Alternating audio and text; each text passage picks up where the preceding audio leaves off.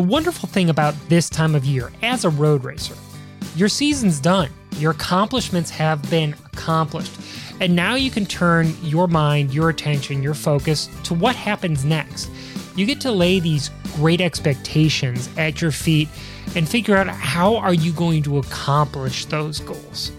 I love the off season. I love fall because it allows me to put together these dreams and ambitions about what's going to happen next. For a lot of us, those expectations could be limited to what races we'll do next year. How can we get into even better shape than we were in the years in the past? What opportunities might we have? But for somebody like today's guest, Scott McGill, those expectations are incredible.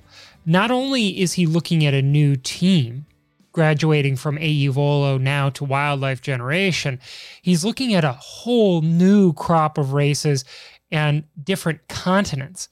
Yes, AE Volo does race in Europe periodically, but Wildlife, their focus is on these European races.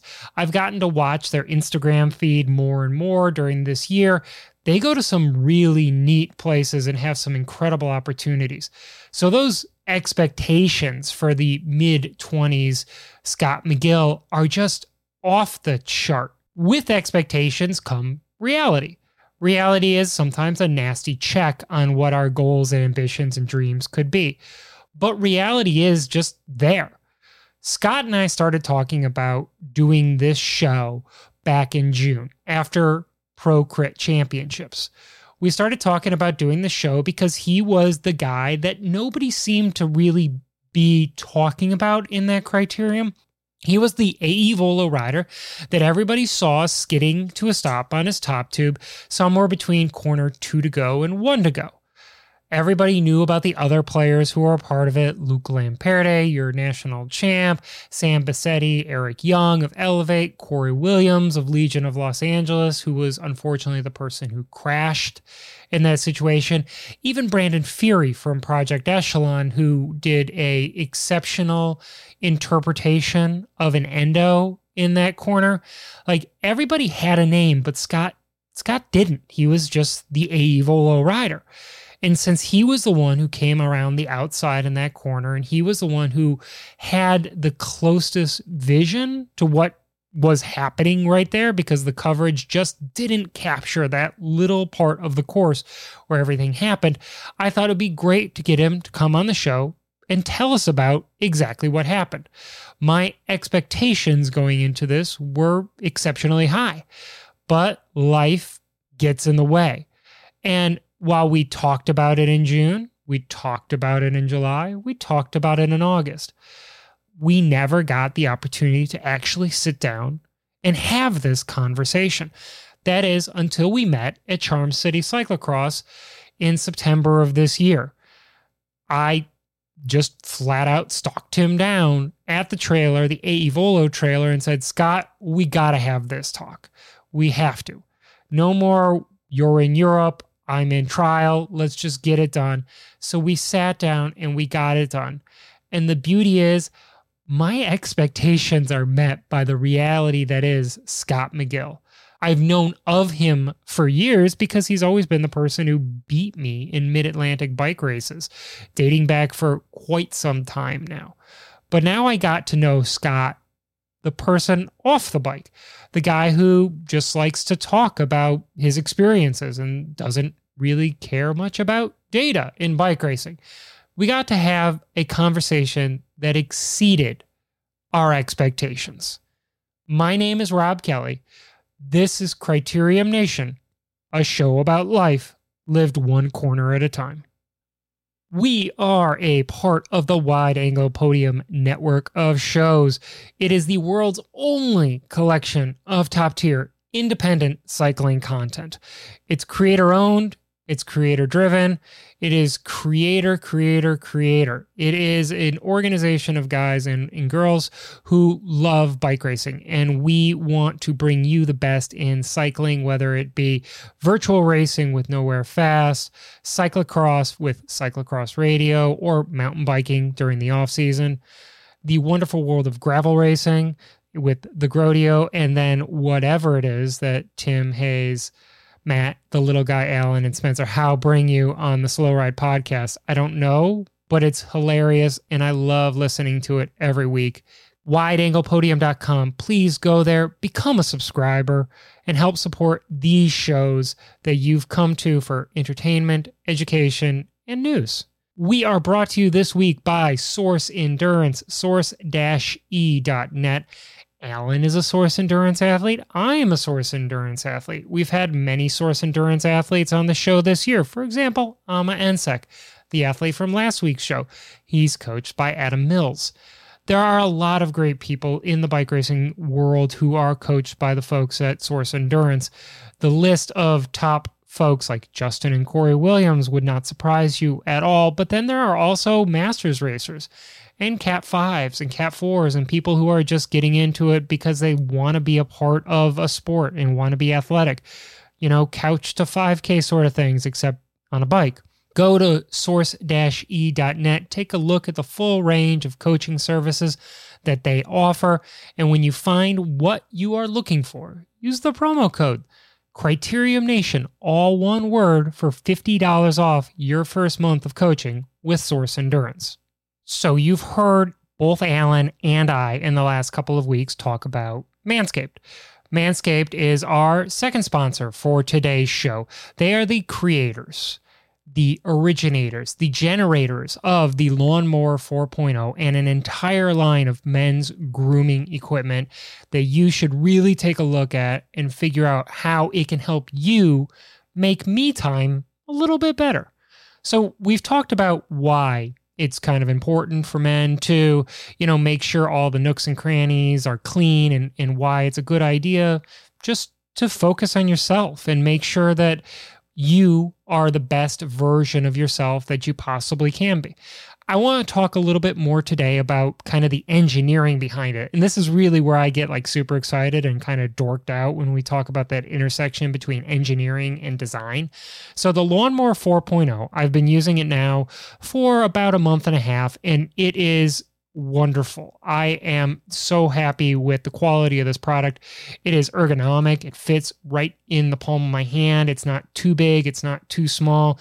It doesn't weigh a ton, but it's definitely hefty there. So if you're in the shower and you're trying to clean yourself up, you're not going to slip and lose it because, you don't know it's there.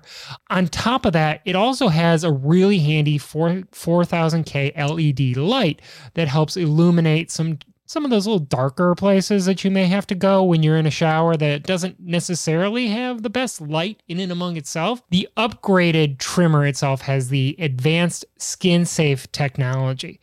It is the 4th generation trimmer, of course. That's why it's the Lawnmower 4.0. And it includes a cutting edge with ceramic blades.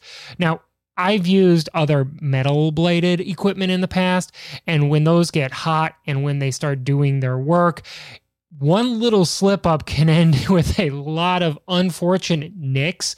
And when you're trimming certain areas of the body that are a little bit more sensitive, you want to avoid all the nicks and scrapes and dings and cuts that you possibly can. Those ceramic blades are great. They are a lifesaver. And they also come with this instruction manual. I know, I read the instructions too. And the instruction manual was really very helpful in helping me hone my technique. Did we mention wireless charging? No more cords, no cables, no USB plug-in, no nothing like that. Pure wireless charging. That helps the battery last longer, helps the equipment work better, and it keeps you from fussing with wet hands, with things that carry electricity, just the combination of water and electricity, awful bad. So, get 20% off and free shipping on Manscaped, all the equipment that you could possibly want from them, if you use the promo code Criterium Nation at checkout. Go to manscaped.com, use the promo code Criterium Nation, all one word, for 20% off and free shipping. Let's get to it with Scott McGill and Alan Schroeder. We're going to talk about AE Volo. We're going to talk about Noah Granigan. We're going to talk about wildlife. We get into Fayetteville Cyclocross. We get into all of it. And we're doing that right now.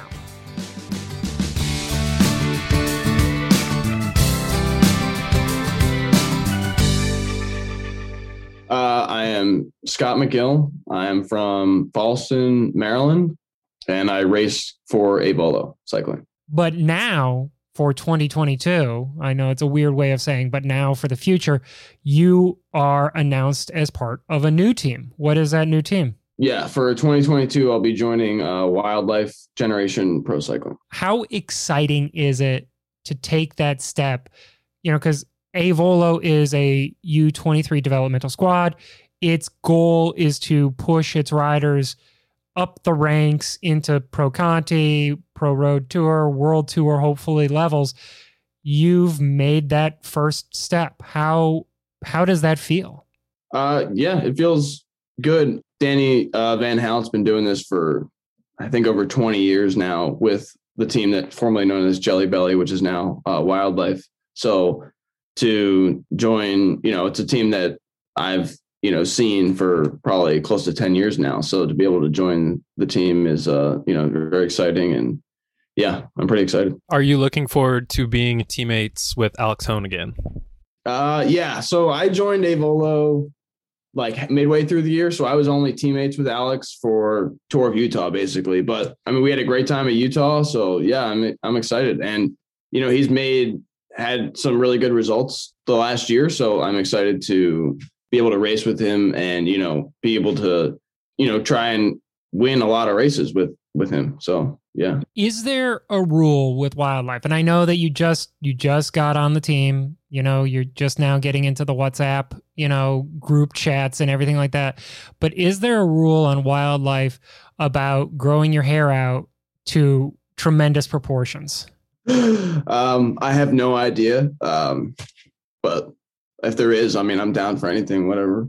Bald, grow it out. I don't care. Gotta love it. Whatever it takes to just be fast and go and win the Tour of Romania. That's perfect. Yeah. Let's start where we should start with Avolo. You're the first person that we've had on the show who is currently on the team. And, there is something so unique, so very special about Avolo. You guys show up. Some people say that you've got the best looking kits in the whole thing. You're definitely dialed in with that green and yellow. My wife is a William and Mary grad, so this is kind of a plug for her. They're, green and yellow. But you guys show up, and when you're there, everybody knows that Avolo is going to attack early and often and hard and never give up. Where did that ethos come from? Because I know it's not just you and Cade Bickmore and the guys who are on the team this year. This is something that's been going on for a decade plus. And sorry, before you get going, I just want to double down on that. Like, in our team meetings, anytime Avolo is in a race that we're doing, it's almost just like an offhanded comment when we're going through like what we think is going to happen in the race. Everyone's always just like, well, Avolo is just going to attack a lot, and then we just kind of like move forward from there. So it's like, yeah, like it's a well-known fact that you guys are going to be real attacky. I think it just comes from the nature of the team. I mean, especially in crits, like we only did a handful of crits this year, but with Legion, was our tactic to just attack and try and wear their lead down as much as possible, pretty much, or just, we're just trying to make the most of every race. So it's going to be hard. Legion is they're the best. Justin is the best probably in the world at what he does. So to beat him in a sprint is going to be pretty hard. So we try to race for the win. And, a lot of times we end up, me and Sean were 4th and 5th or 5th and 6th, like a bunch of times. And that's why we attacked, is because we didn't want that to happen. But it ended up, it never really worked out in any of the crits, but we're trying our best. So it definitely worked out at Joe Martin, for example, with Taylor. And he did the same thing at Armed Forces too. He didn't end up winning, but, getting second is a amazing accomplishment in a race like that. Yeah, exactly. And races like that, it's just, we're not a crit team. We're a road race team. So like Armed Forces the crits were longer. The second day was 100 Ks. So that's just suits the capabilities of the riders on the team better than these, 60 or 70 minute flat crits. So yeah, even like nationals was a little bit longer, and it almost worked, but didn't. And we're definitely going to circle back to that conversation at the end, because for at least a month after nationals, you were the guy known as the AE Volo rider. I don't understand it. Like, everybody else knew who Corey Williams was, who Luke Lamperde was, who Sam Bassetti was, but it's just like the AE Volo rider. Did you see him? It's like, yeah, well, I saw Scott McGill. I know exactly who that is. With the class of guys who were on your team this year, so Stites, you, Cade, Sean McElroy, all of you guys have found new homes for next season.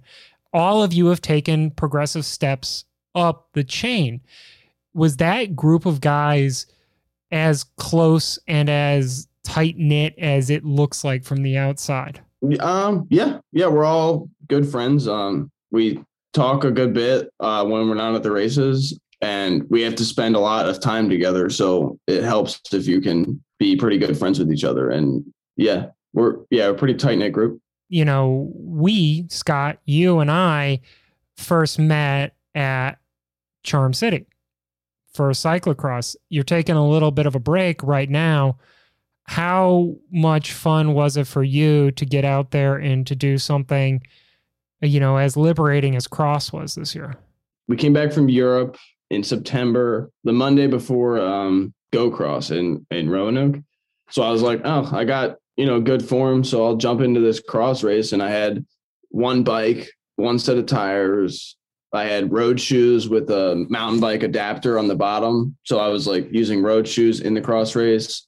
But then I ended up doing fairly well. So then it's pretty hard to find equipment from, sponsor correct or non-sponsor correct. So I, tried to find as many bikes as possible and wheels as possible to kind of do like a full cyclocross season that was started last minute. So I'm taking a break just because I was sick. I was planning on doing Cincy, but I got sick during the World Cups. I think that's why my performance wasn't as well as I had hoped, but I'll be at Northampton. Alan, is that the famous NoHo cross? NoHo International. Yeah. That's a great race. It's a pretty fun course. I think it's definitely a course that suits, someone who's maybe got their road strength still. Yeah. I think you'll enjoy that one a lot. Yeah. I can only do Saturday because Sunday is my grandma's 90th birthday party. Oh, drive home for that. Can't miss that one. Yeah, absolutely. No, I regrettably had to miss Winston-Salem this year because of a 1-year-old's birthday party. So that's on the complete opposite end of the spectrum. Equally important. Yes. So, yes, Joe Carpasassi was a little disappointed. He pointed out that the 1-year-old probably wasn't going to remember my attendance there, but the 35-year-old dad would more than likely remember it. And, I like him. He's a nice dude. Yeah. So let's talk a little bit about this idea that's been floating around in the back of my head. And it's a point in time where I think I need to admit that I may have been wrong about something in the past. So here's the basic thesis of my life in the last year and a half was that criteriums are going to save the world, and it's okay if you only race crits. Since then, I have been disabused of that belief that the only thing that a road racer in the United States can or should do is criteriums. Rather, if road racing in the United States is to be saved, is to grow, is to evolve, is to push to the next level, you have to be capable of doing it all. And by all, I mean crits, road races, stage races, and gravel.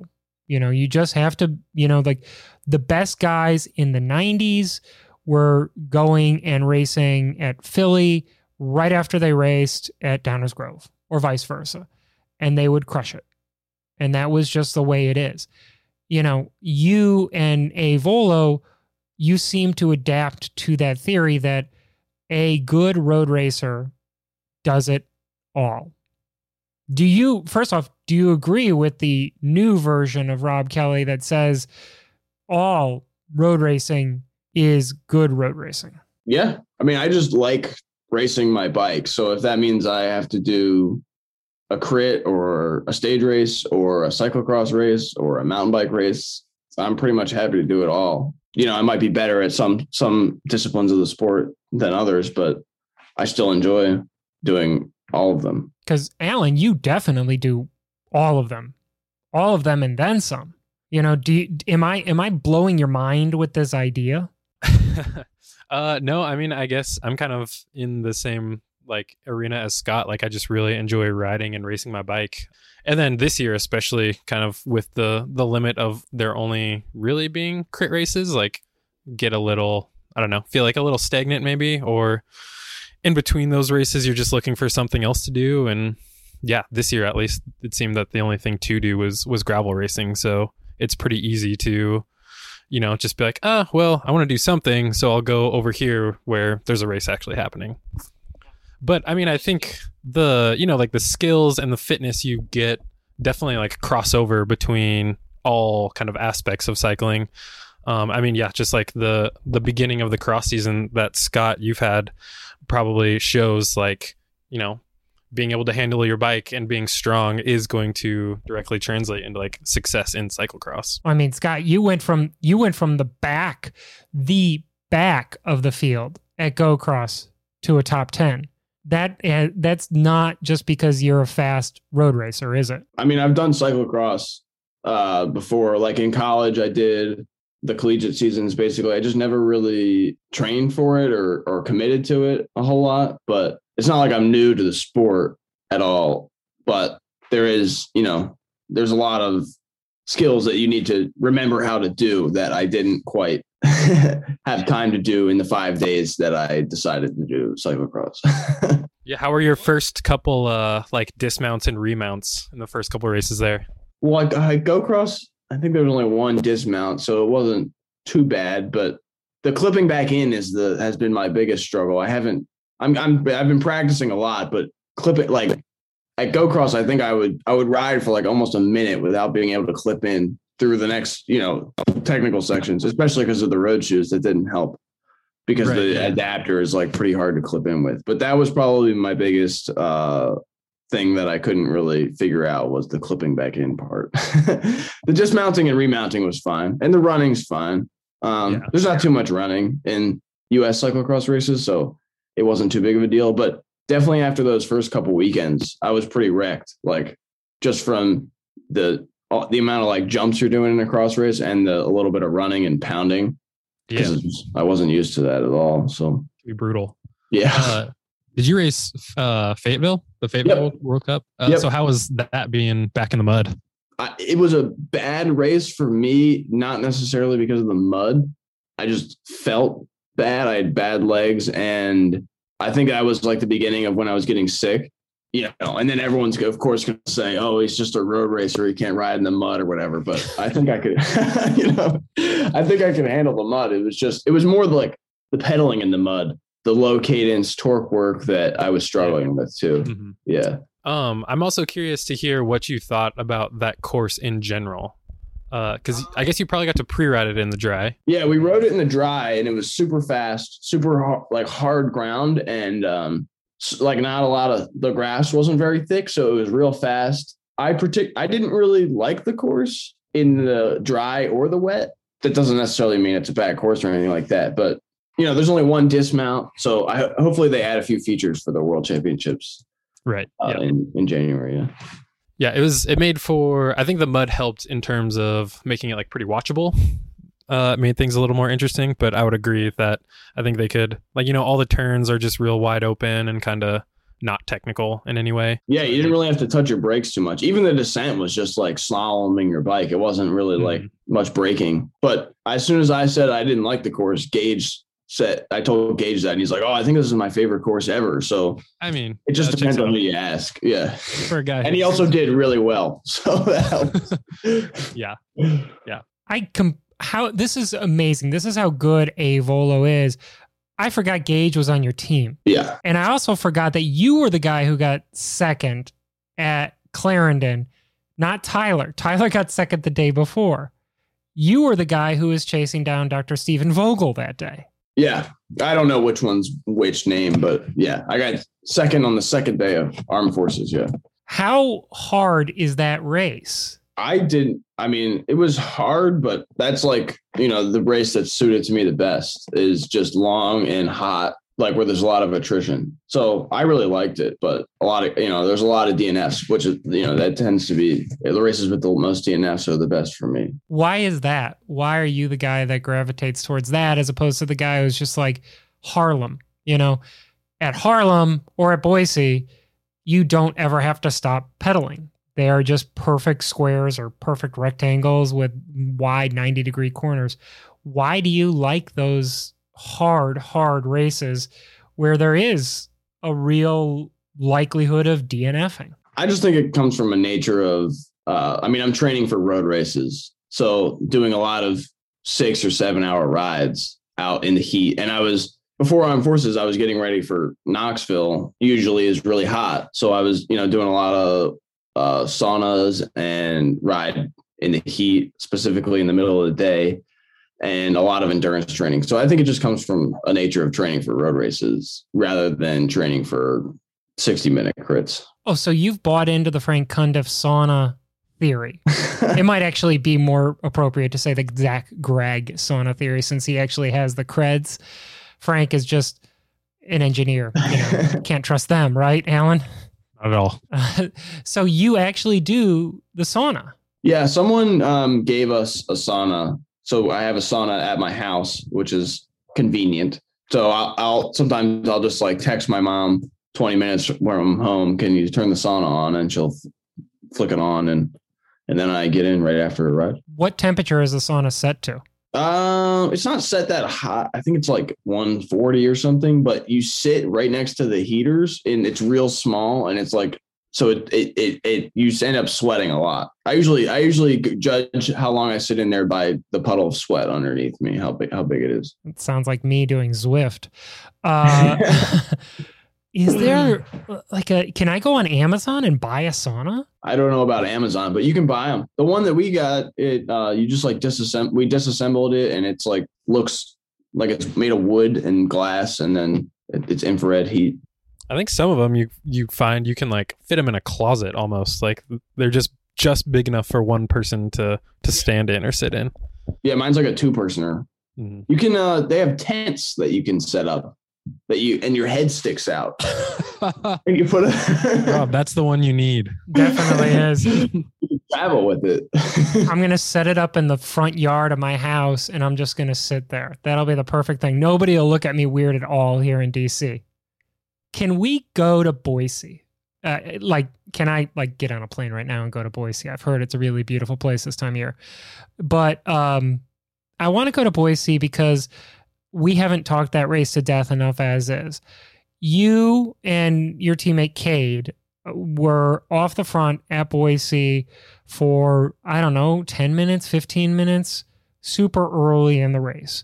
And it wasn't a move that a lot of us would have chosen to make because it was 104 degrees on temperature wise. It was probably like 10 times as hot on the road. But you guys got off the front and you built up an actual sizable, gap. And you got some great photos, by the way. Some of those photos are super pro.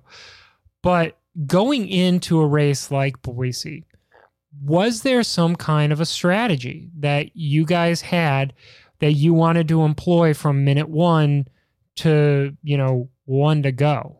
I wouldn't say there was necessarily a strategy for that race. That's just the way that we race. We wanted to put some pressure on Legion and do it early so that there's actually a chance that, maybe their lead out does fall apart, which it rarely does. I mean, ideally we would have had a couple more guys from other teams up there, but if we have to do it just by ourselves, then we'll do it by ourselves. Alan, what was it like in the field when they were up the road?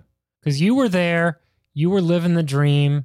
in that race. What was it like when Cade and Scott were up the road? I mean, I don't want to be harsh, but I think your guys' plan may have backfired a small amount when Best Buddies decided that they were going to be the ones to train it out. But so yeah, I mean, in the bunch, it was great. It was a free ride. We were all just kind of hanging out and floating through the course, not having to pedal very hard. Let's say that the plan didn't work for a Volo. You and Cade got brought back. You know, what was supposed to happen next in the game plan? Pretty much the same thing, just race aggressively and put some pressure on Legion. But in a lot of these races, it ends up being, you know, you attack and then somebody else tries to follow, and then, you know, a team other than Legion ends up just bringing it back, just the nature of how racing works, rather than, you know, bigger gaps aren't formed that easily.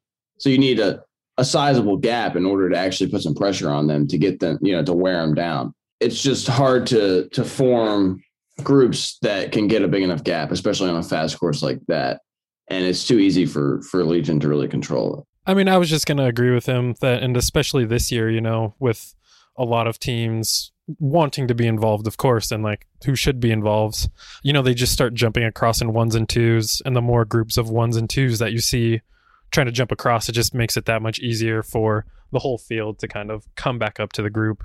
Yeah, so it is like, I don't know, we've talked about it a lot. It's a near impossible job. So a lot of us watched the Queen's Gambit, I'm confident, during the course of the pandemic, because it was the coolest thing in the history of the world for a period of time, right after Tiger King, right? So let's just do Queen's Gambit. A lot of chess players practice the opening moves. Some of the better chess players practice the end game. So they basically scramble a board up and put pieces all over the place, and they try to figure out how to win at the end. Because we know in bike racing, no plan ever survives that first corner of a crit or the first mile of a road race, whatever it happens to be. No plan survives. So being so tied into a precision plan doesn't seem to pay off. But if you look at the end game of that race, you got to subtract Cade from that equation. You and Sean McElroy end up going 4th and 5th. You know, walk us through how that ended up coming to be, because like a lot of stuff was happening very, very fast in the last 5 laps of that race.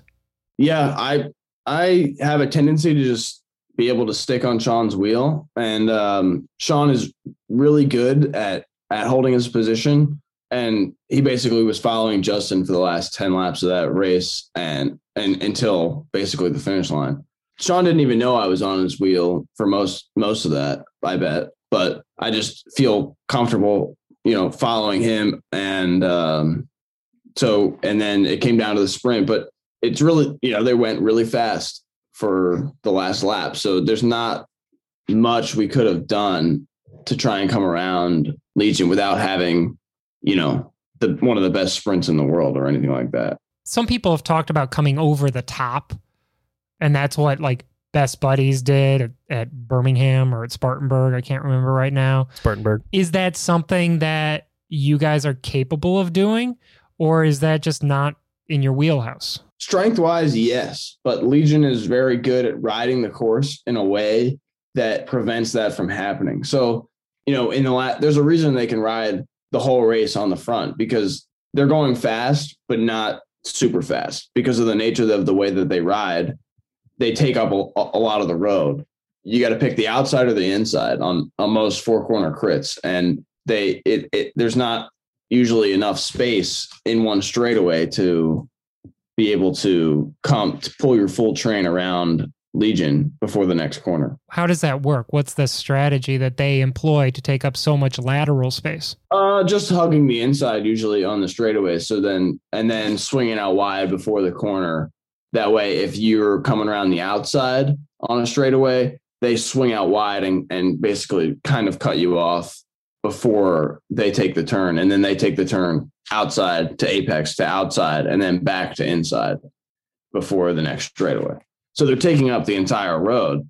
So you have to pass them extremely fast, but they're already going so fast. So you have to go, you know, whatever 5 or miles an hour faster than them in order to have enough real estate to get your whole team past them before the next turn. And even if you get past them, it's one person or 2 people as opposed to a 6-person squad. Exactly. And then you get separated, and then your 2 guys are basically leading Legion out. This is all just because Legion is the best team at doing this. Yeah, their tactics are exactly what they should be doing, and they're really, really good at crits. That's an understatement, probably. Yeah. I don't know if this is the right way to say this, but I'm going to say it anyways. There is this kind of belief in the field. You know, when you talk to people about Scott McGill, there is this belief in the field that you are the best person in the field who doesn't win the race a lot of the times. And I don't know if that's fair. Looking at your results, you've definitely been on the podium a lot, but you seem to have had bad luck at some points in times, or just you've been in the wrong place at the wrong time at some points in times when the decisive moment has come. You know, there's this streak in 2019, you know, because 2020 didn't happen, but there's a streak in 2019 where there's a second, third, second. I mean, it's like all of these great races, Collegiate Nationals, Wilmington Grand Prix, you know, but there's not a lot of first places. Do you value those first places that you have? Part of the question, one.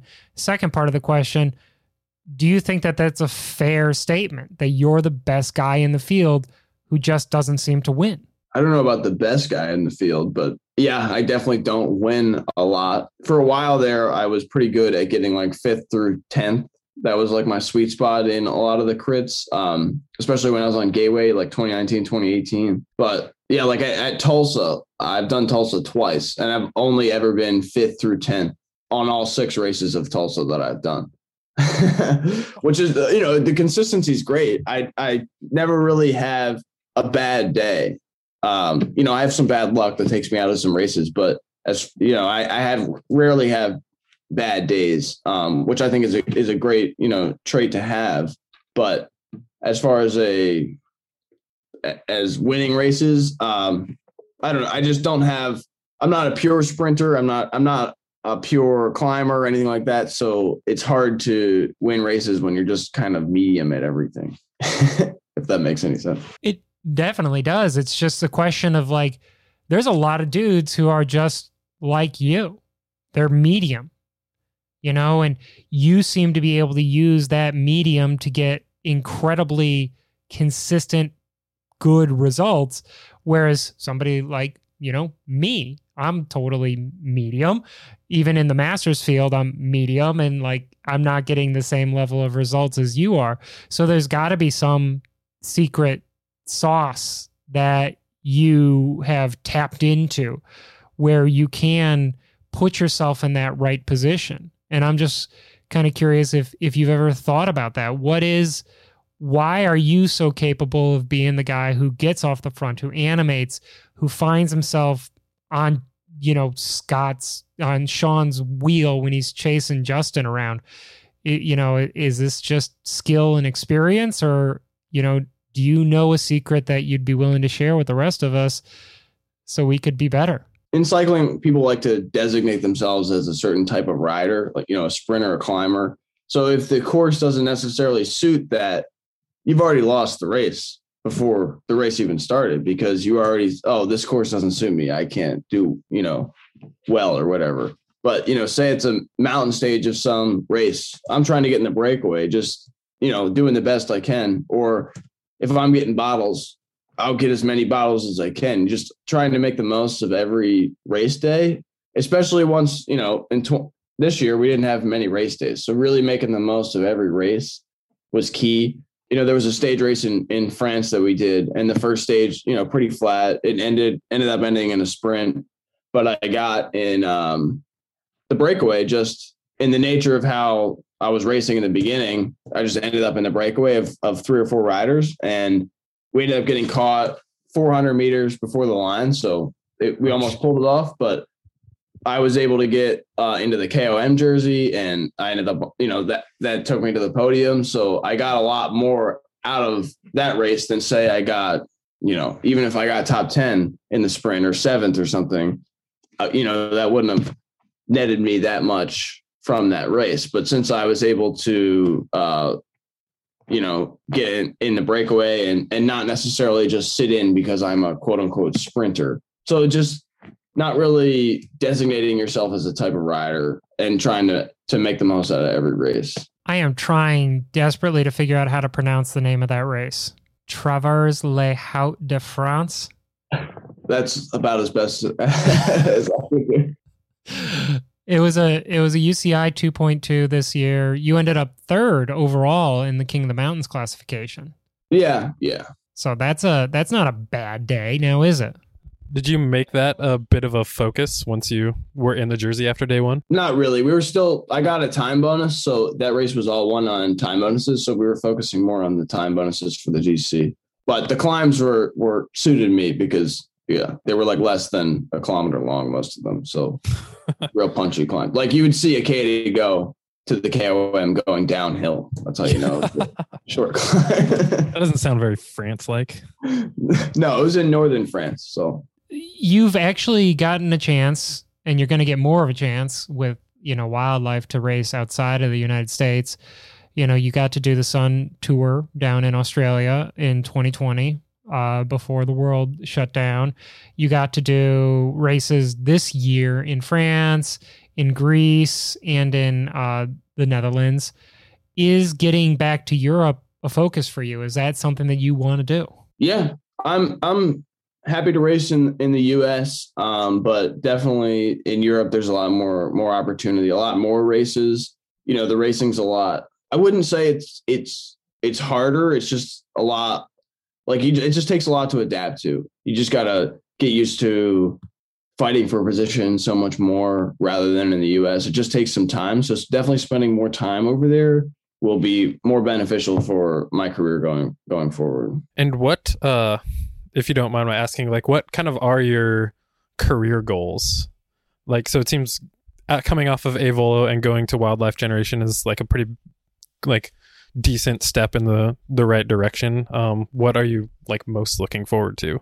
I just want to have a long career racing bikes. So I just like racing my bike. So if I can do that as long as possible at the highest level possible, that's pretty much my goal. I don't necessarily have any, want to win the Tour de France or anything like that. Right. I mean, I would love to, but but that's not like, there's no necessarily like races I want to participate in or races I want to win. It's more just I want to enjoy racing my bike and have a long career doing, I love doing it. So I want to keep doing it. Yeah. So when you like go out for a 6-hour training ride, you're not necessarily thinking like you like you said, wanting to win the Tour de France isn't what's motivating you to get out there. It's just kind of being able to make a living doing something that you really enjoy. Yeah, pretty much. I want to make a living doing this, and I'm really motivated by more short-term goals rather than long-term goals. Right. So like the Nationals road race is something that gets me really excited, and that can motivate me through the whole winter because I think that course, suits me really well. And I know I can definitely win that race on the right day. So that's pretty much what motivates me too. Well, since we're talking about Nationals and we're getting close here to the end, we got to talk about that criterium at Nationals this year, because there's the infamous black hole, that portion of the course where there were no cameras and that, some people as a brooder taped everything that they could find to figure out what happened in that, what was it, second to go or second to last corner where all of the action ended up happening, that found you on the ground and Corey Williams on the ground, and then Brandon Fury doing the most amazing endo that I've ever seen a bike rider do. Thankfully, he's okay. But going into that last lap, why don't you pick it up for us going into the 1 to go mark? Everybody kind of knows what was happening at that point in time. Elevate was coming to the front to really start disrupting what was left of that race? Yeah. So our plan going into the race was basically to leave it to the last lap and only have basically 4 guys like do the lead out. Because if you try to get your whole team around, it's just too many guys. So it was Gage, Cade, Sean, and I, and we wanted to basically take it from that downhill. There's the first left-hander, and then on that downhill, hit the front with just 3 guys in front of me. And that was enough to get to the finish line. But we ended up lost a guy, and Gage ended up sticking to the plan and going to the front, but I didn't want to follow just in case, because it was only one guy and get stuck on the front. So I ended up sticking with Sean and just kind of surfing the wheels in the last lap. And then coming into the turn, the third corner, it was kind of that's kind of where the sprint starts on that course, because you want to be, up there coming into the last couple turns because it's so tight. That's where we started sprinting. I ended up on Corey's wheel coming into the third to last corner. And then we ended up taking the inside kind of.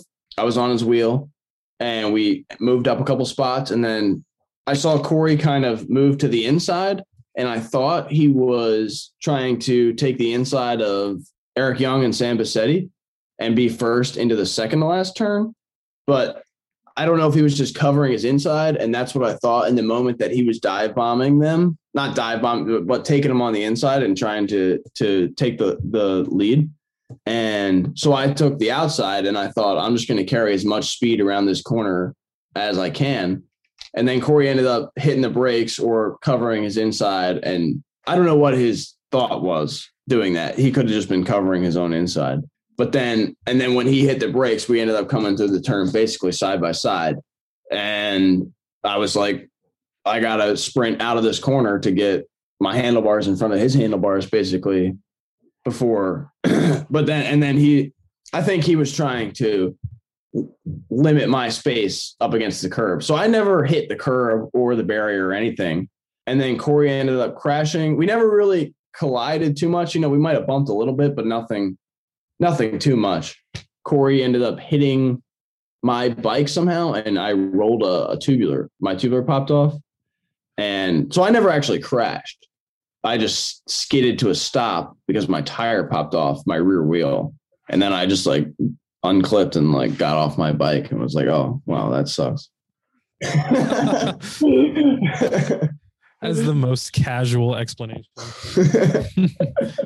Were you expecting Sam Bassetti and Eric Young what they did? Because the fans, those of us who were watching, when they came to the front, just a little bit before that third to go corner, up that rise, it was just like, whoa, where did Elevate come from? We haven't seen them all year. Yeah. Well, I mean, we were in Knoxville for 2 weeks before the race. So we watched Tulsa as a team, and, part to just because we like watching races, and part to do, a little scouting or whatever you want to call it. And they did not look good at Tulsa, but Eric and Sam are, 2 of the best, most experienced crit riders in the country. So you never can really count them out. It just seemed like they weren't on good form, but it wasn't that surprising that they did that. I didn't expect it, but I wasn't surprised by it either. Because Gage, if I recall correctly, going down that long stretch, Gage had everybody strung out. It was a sight to see, because you easily had to be going 45 at that point in time down that hill. Maybe I don't really look at the data or anything like that. I have no idea how fast we're going, but yeah. I love the purity in that. We're just going to go hard, and I'll start sprinting at some point in time. That's the most pure form of bike racing ever. But, the way that you describe it, there's 3 corners to go. We all know, because we've listened to the show. We've listened to Emma White talk. We've listened to Travis McCabe talk. We've listened to the people who won the race, and Luke, for example, talk. everybody knows that 3 corners to go is where that sprint starts, because that's where the race goes from a wide open, 4 corner style crit to a actually pretty darn technical, set of corners. And so the sprint starts with 3 to go. You're on Corey Williams's wheel, and going into that last corner, he starts to move in to take the inside line. You have momentum because you're behind him. You're going hard. You've got an open space. You can get around the front. And so it sounds like, in the way that I've watched the video, you got around him. You had that clear shot at that point in time towards the final corner and towards the win. Is that what you recall? Yeah, because if, when Corey crashed, I don't know how he crashed, it was a crash. It was an accident or whatever. It wasn't like nobody did anything wrong in this. In my opinion, nobody did anything wrong. But if he was in front of me, I would have crashed probably. But he was just that little bit behind me. So he ended up hitting my rear wheel, and that's how my tire came off. What were you going to do? What was the next step? You had clear space. You had barriers on your right side. You had curb on your right side. There wasn't a lot of room left for you to go. You still had Sam and Eric in front of you. Would you have been able to get around them? You can never say I could do that. I mean, maybe 6 or 7 times out of 10, I'd get around them in that scenario, but you can never say I would. But there's no way of knowing either.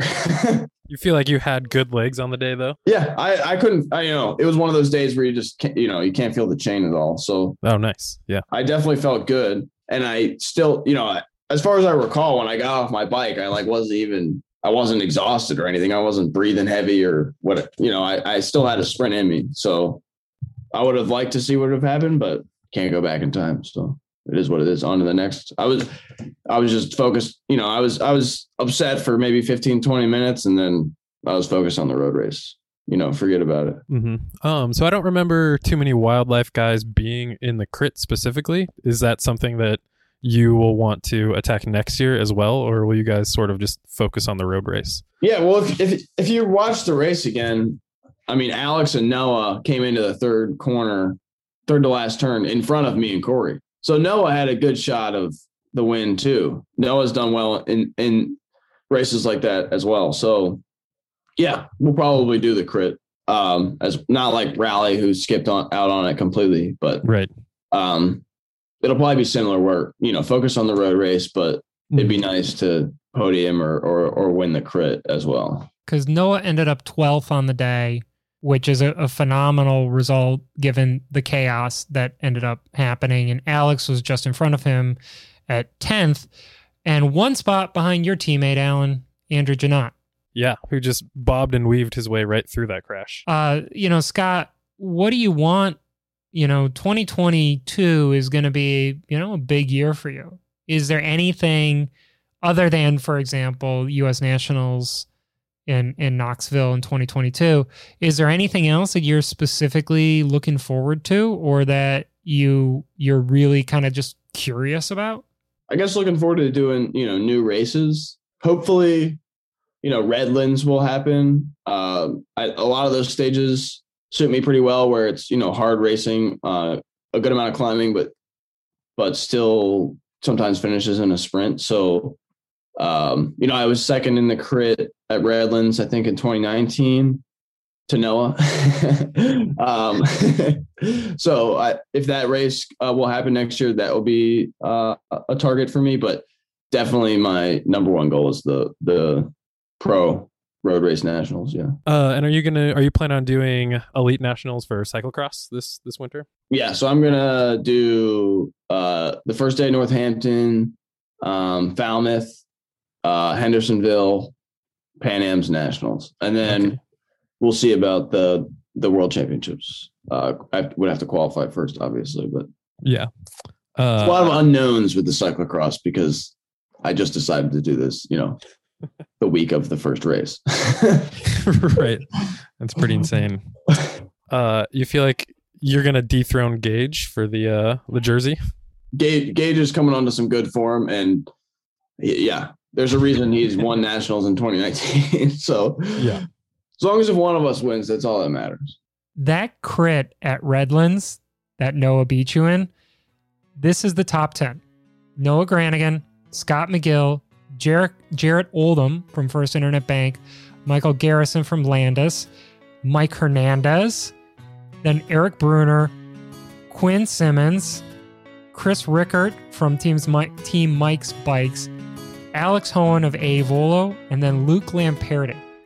That is an insane top 10 from just 2 years ago. So Luke was like 16 years old at that point. He might not even have been in high school. You never know. His parents had to drive him to the race. Oh my God. So true. So true. Well, Scott, thank you absolutely so much for being on the show. It's been a pleasure. Sure. Yeah. Nice talking to you.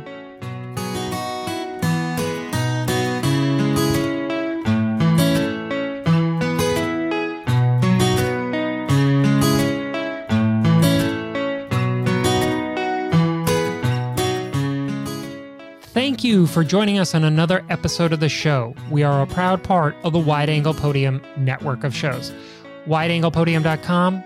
Go there, check out the full bevy, the literal bevy of shows that are available for you and your earbuds and for your listening pleasure. Today's show was written, produced, and edited by me, with assistance from our senior men's correspondent, Alan Schroeder. A special thanks to Scott McGill of A Volo for joining us, and to Bruce Buckley for providing us with all of the art that we've been sharing with you on Instagram. We will be off next week for Thanksgiving. Go out, enjoy your time with family and friends, but then we'll be back again the week after with more stories from our Criterium Nation.